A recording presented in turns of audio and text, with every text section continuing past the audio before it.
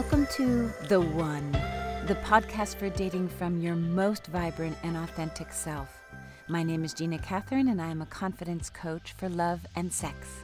We know that we need to love ourselves, but nobody explains to us how to actually do this. This podcast has advice and practices on how to do just that.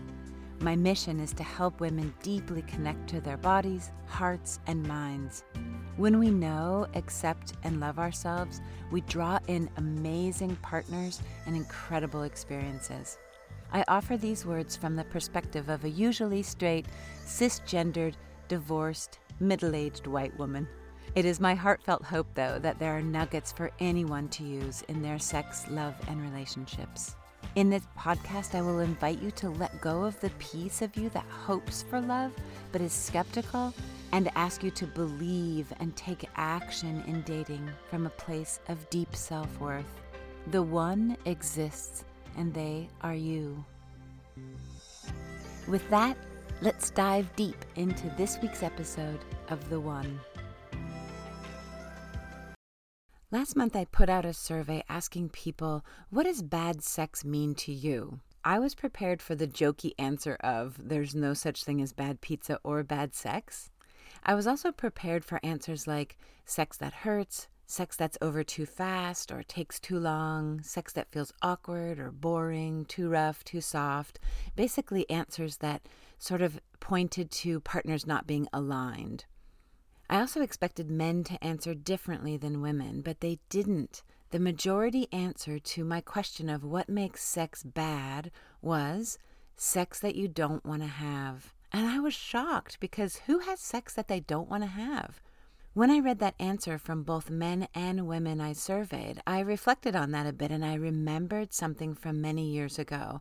And I was on a date that could have been themed like hashtag let's give this guy another chance because he's so good on paper. He and I had already slept together and it was way off, but sometimes the first sexual encounter is awkward, and so I wasn't really prepared to write us off yet, right? I was on the first date after that sex fail, and we were like in this rooftop swimming pool and sunbathing, and we had this really nice, enjoyable afternoon wherein I sort of liked some of the things that he said and did, and then I really ignored some of the things that he said and did that I didn't like. And I really feel like that's an important part of this story. But the pool was at his place, and we went afterwards to change clothes by him, and we started to kiss, and I knew that when we kissed that I was a no, probably because of all the stuff that I had made myself ignore throughout the afternoon. But at that point in my life, I was not super aware of what was going on with me when it was going on. And so I kind of pressed on with the kissing, and it turned into more kissing, and eventually it turned into sex that I didn't want to have. And I just want to say right now that this guy in no way pressured me. It was all going on inside of myself. I didn't have the skill or the ability or really the relationship with my sexual self that I do now. And so this internal debate was like, all of these pieces in me speaking at the same time over one another in a different language, and they were all getting frustrated that nobody understood, and I had a panic attack, like in the middle of it all. At the actual worst and most embarrassing middle time, I excused myself and I went to the bathroom. I stood there and I looked into the mirror, and every single cell in my body was asking, what are you doing? We all voted no. So I took a deep breath and I went out and I said that I had to go home. And to say that this was a shock to this guy is an understatement. Like equivalent to us maybe planning a vacation, packing, Ubering to the airport together, going through security, getting all buckled up, only to have me like suddenly stop smiling, unbuckle, and bail. Like, what the fuck, right? But this guy walked me downstairs, maybe to make sure that the crazy lady was leaving. And I did my best to sort of explain that I was in this situation because I had vetoed a no from myself. That was very clear, and that caused like a little panic attack in myself. He was very sweet about it, and I drove away like horrified, right? And since that horrific encounter, I have never had sex that I was not a full body, full-hearted yes to. That man and I are now married with 2 rescue dogs. Just kidding. I never saw that dude again. But I really wonder, why did I have sex with him when I didn't want to? Why do any of us have sex when we don't want to have it? Is it to appease others, to not appear frigid, to not appear like, if you're a guy, low testosterone or lame?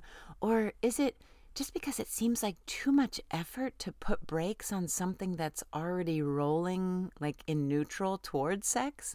If you're in a relationship, is it to save that relationship, to save a marriage, to avoid an argument, to save hurt feelings, or to save face, or to keep someone from cheating on us?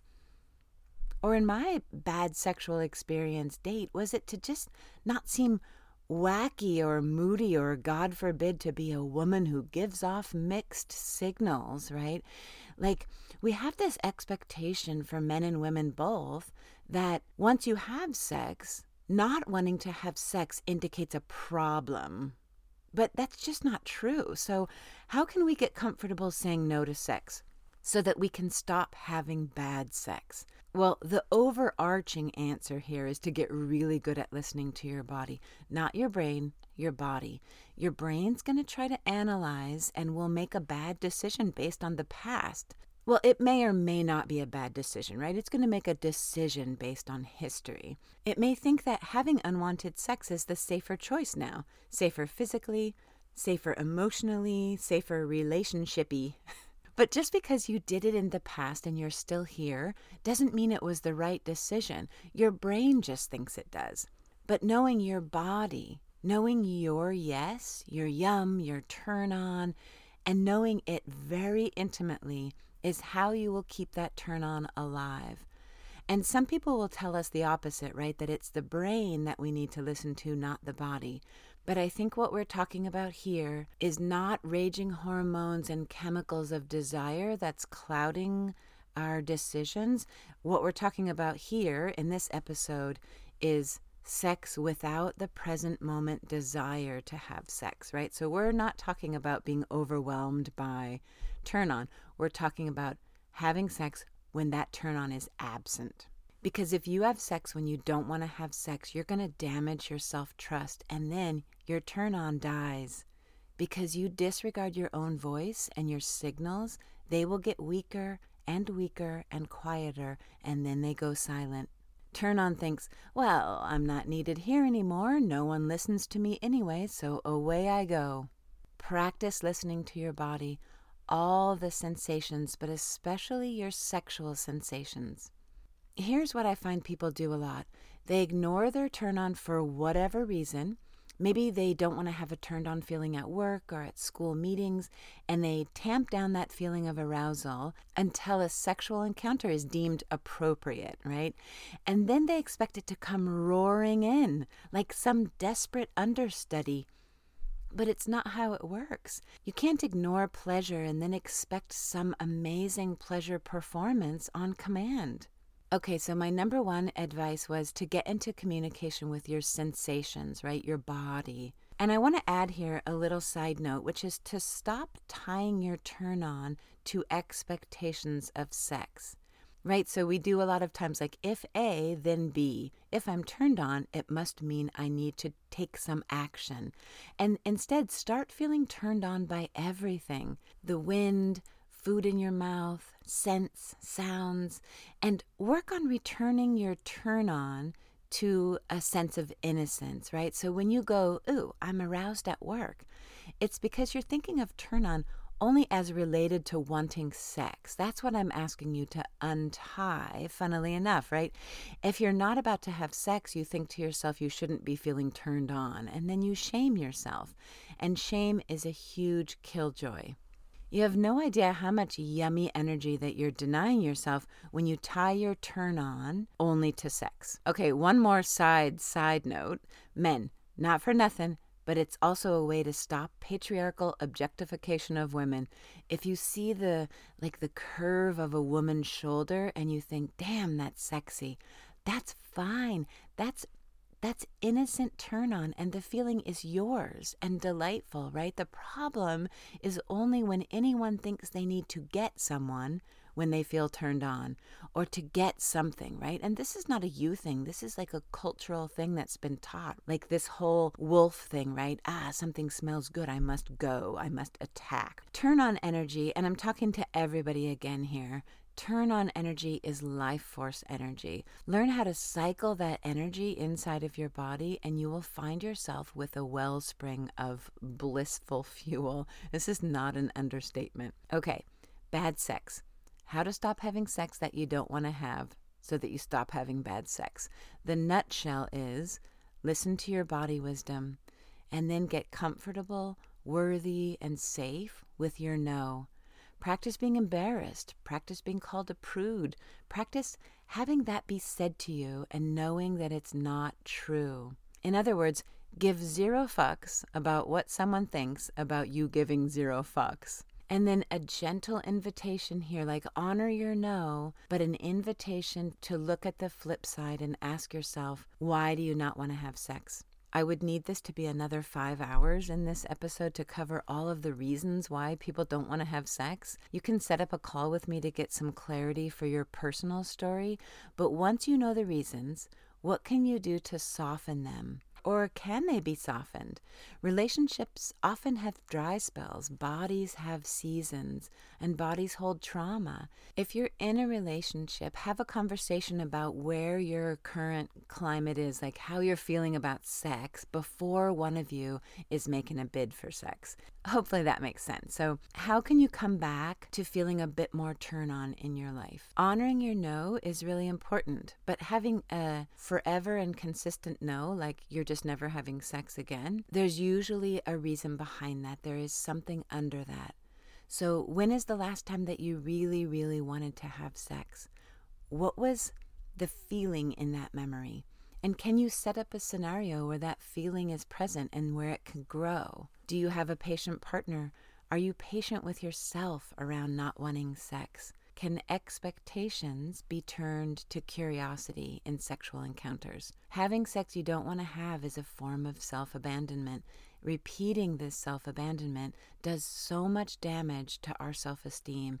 So make a commitment to get under it. Pun sort of half intended there, but it's a worthy journey, like a worthwhile journey, not only for relationships, but because having an unhealthy relationship with sex and your sexual self is a recipe for unhappiness.